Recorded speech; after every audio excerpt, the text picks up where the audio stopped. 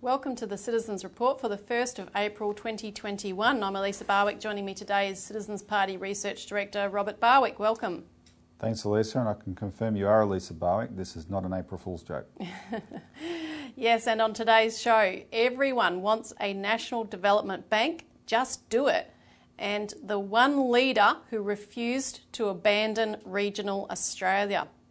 So firstly, everyone wants a national development bank. Just do it. Now, we're going to discuss today the findings of the Joint Standing Committee on Trade and Investment Growth, which took place last year and into which we and others, and we encouraged everyone to intervene heavily in this particular committee, which was examining foreign investment coming into Australia and so forth. And we wanted to make it an opportunity to point out that we didn't need foreign money flows coming into Australia to develop our nation. We could do it internally with a national development bank. And guess what? That's what the committee recommended, a development bank. This is a really good sign, Elisa. This is a government committee. The chair, George Christensen, is a member of the coalition government. Now, he is a national, and they're more moving in this direction faster than the Liberals, but there are Liberals who would agree. It's the death knell of neoliberalism in Australia. It's one of them, right? It's one of the sounds of the bell that it's happening. From 40 years ago, when everybody in Australia said, signed on to this idea, that this neoliberal idea, there should not be a government role in the economy, and the specific thing they targeted in this 1981 report called the Campbell Report was any government banks, public credit institutions. They said privatise them all, and they did, right? And then in 2009, Joe Hockey said the lesson of the GFC was that government should not be involved in banking. Well, now, 11 years later, his own government has said we need a national development bank. Exactly, and the exact finding is this. The committee recommends that the Australian government consider the establishment of a national development bank to assist in the development of Australian manufacturing capacity. And they state in their final report that the committee received a number of submissions supporting the creation of a national development bank to fund long-term infrastructure projects, rebuild domestic manufacturing capabilities and limit reliance on foreign investment. And it goes on to cite a number of submitters, including from the Australian Citizen Party and other of our associates. So people should be really proud that they were even cited on this matter.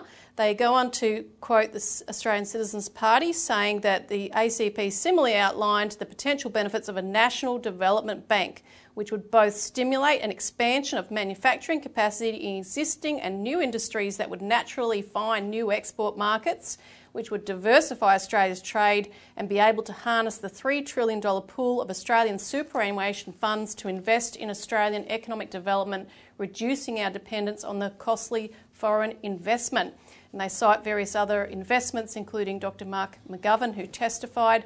And the report concluded by saying that the committee believes that there is a greater role for domestic investment in the Australian economy. Domestic investment opportunities include Australia's superannuation savings, which could, with the right incentives from government, contribute to essential infrastructure and industry projects.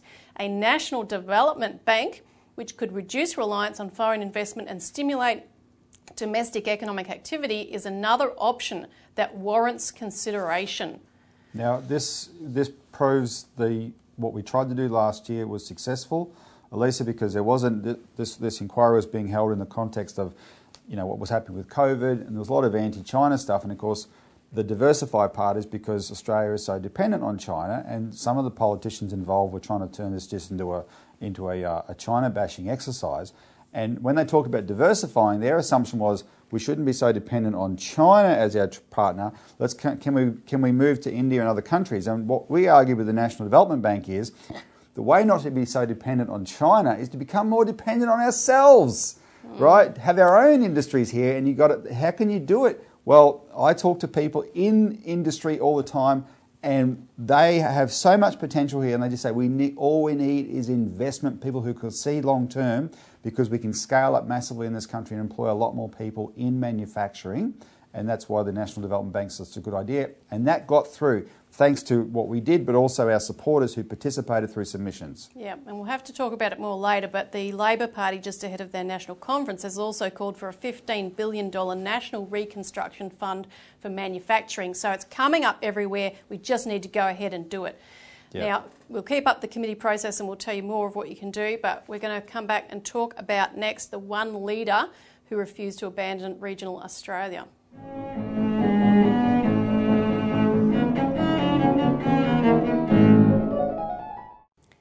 Welcome back to the Citizens Report. We're now discussing the one leader who refused to abandon regional Australia. And we are talking again today about Christine Holgate, because without her, Australia Post today would be a mere shadow of what it could be. And of course, with the ongoing shutdown of banks and so forth, regional communities would be left high and dry. Now, I want to say at the outset that we've launched a change.org petition. Everyone should sign it themselves, circulate it as widely as you can.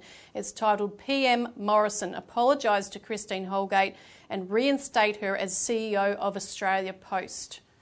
Now, Elisa, people have to... One of the reasons that we're putting attention on Christine Holgate personally is she deserves it, right? And so those who've followed the show regularly will know that when she got attacked for giving watches to executives back in October, nobody in the media talked about what they were for. Nobody in the government talked about what they were for. Nobody in the Australia Post talked about what they were for. We found that out and we publicised that these watches were rewards for executives who had pulled off the best deal in Australia Post history. But what people won't appreciate is how close, if it wasn't for Christine Holgate, how close regional Australia especially came to being cut off from all banking services altogether. Because there's between 1,500 and 2,000 communities in regional Australia that don't have banks.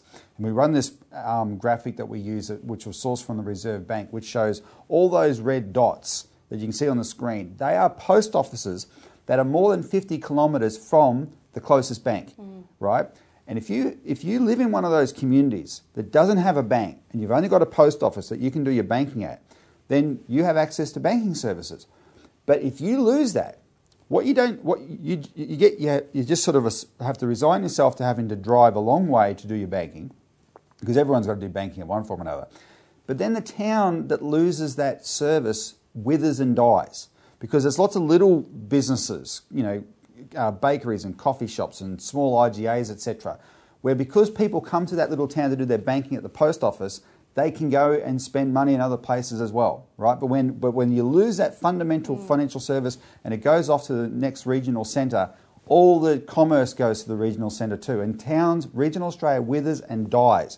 And so these post offices have been keeping that alive. In 2018, a review of the banking services that Australia Post provides put a cost on it of $48 million, saying this is costing us $48 million. We are losing $48 million providing this service, and most of that $48 million was coming out of the pockets of the licensed post offices, right? Christine Holgate intervened and said, well, we're going to have to do something about this. But the problem is the people who did the review, their recommendation was Australia Post should scrap the service, no longer provide banking services.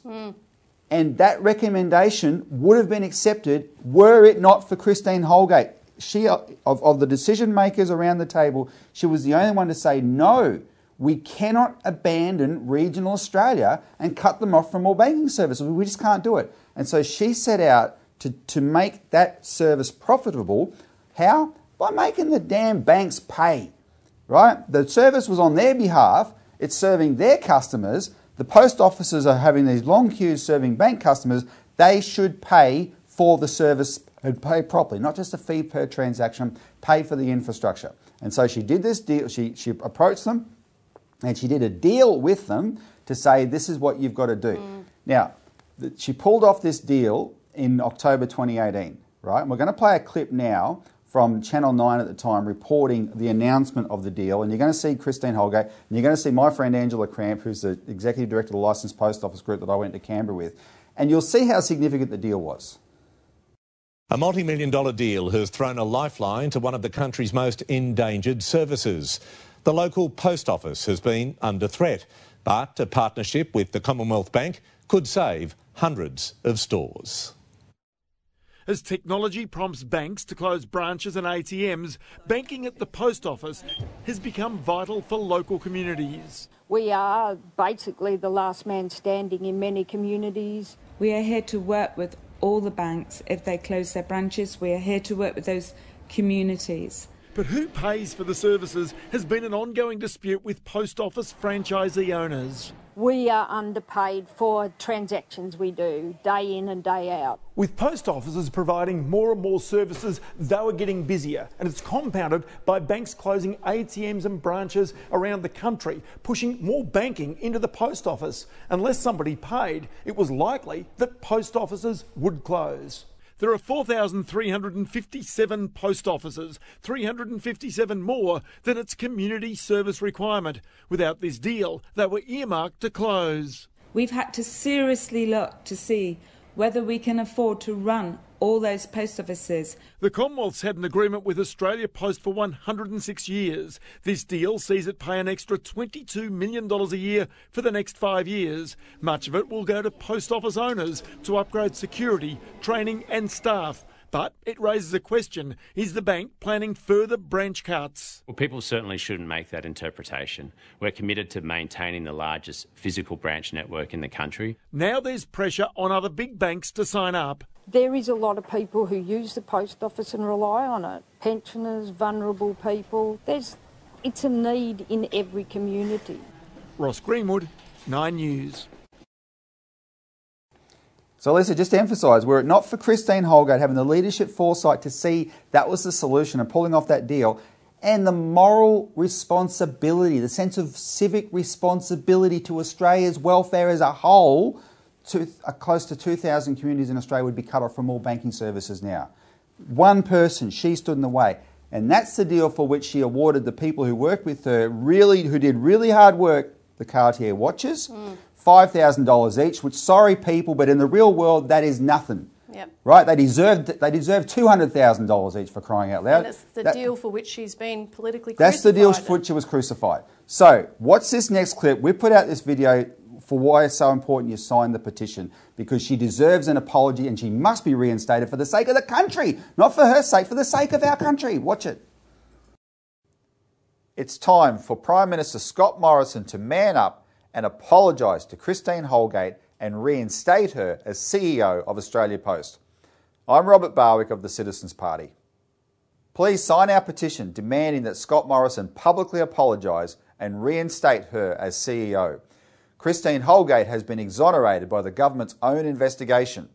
The report done by the Maddox law firm clearly says there is no indication of dishonesty, fraud, corruption or intentional misuse of Australia Post funds by any individual involved in the matters relating to the purchase and gifting of the Cartier watches.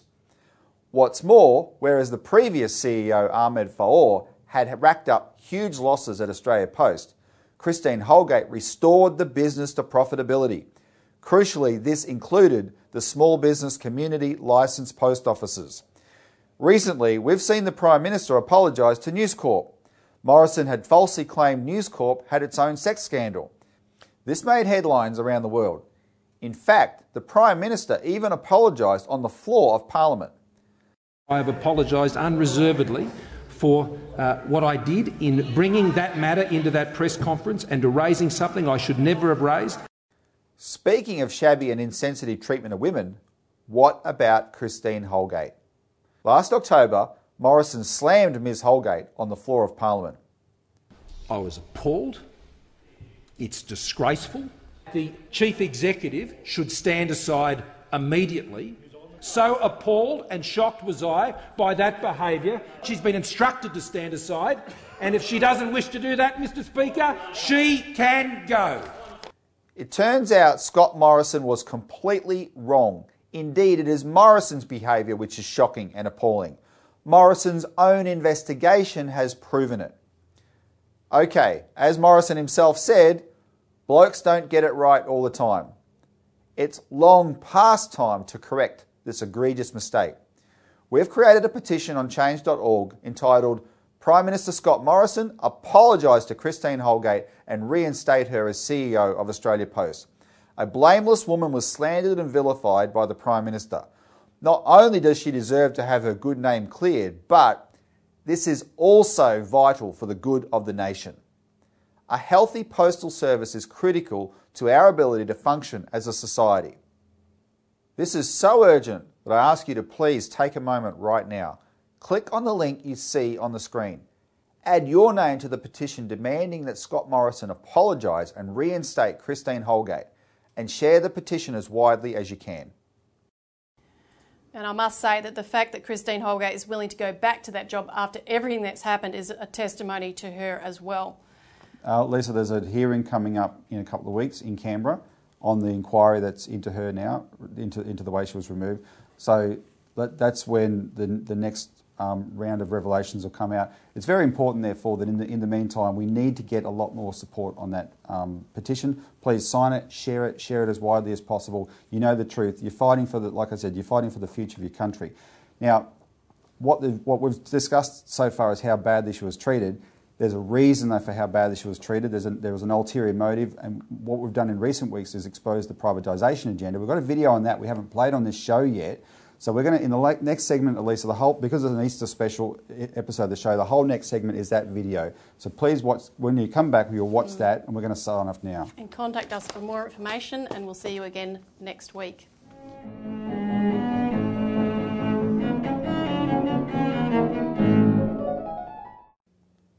Because of the intense public backlash to the removal of the CEO of Australia Post, Christine Holgate, the Senate has scheduled an official investigation into the matter.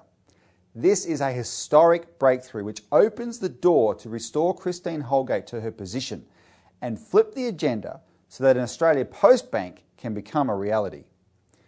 Evidence compiled by the Citizens Party now makes clear the true agenda behind ousting Christine Holgate. The Morrison government wants to privatise Australia Post and give a big fat prize to the privatising mafia. And Christine Holgate got in the way. How big a prize is Australia Post? Well, they had $7 billion in annual revenue as of 2019. It's part of a larger agenda. For example, the Boston Consulting Group, which the Morrison government hired in 2019 to write a report effectively preparing Australia Post for privatisation, wrote an article in October of 2018 entitled "The $75 trillion Opportunity in Public Assets." $75 trillion? Let's read a couple of sentences of the article. Central governments worldwide control roughly $75 trillion in assets, according to conservative estimates, a staggering sum equal to the combined GDP of all countries. But governments struggle to properly manage and monetize those assets due to a variety of factors, including a lack of internal expertise, the difficulty of accurately valuing some assets, and the tendency of government to take a short-term view tied to election cycles.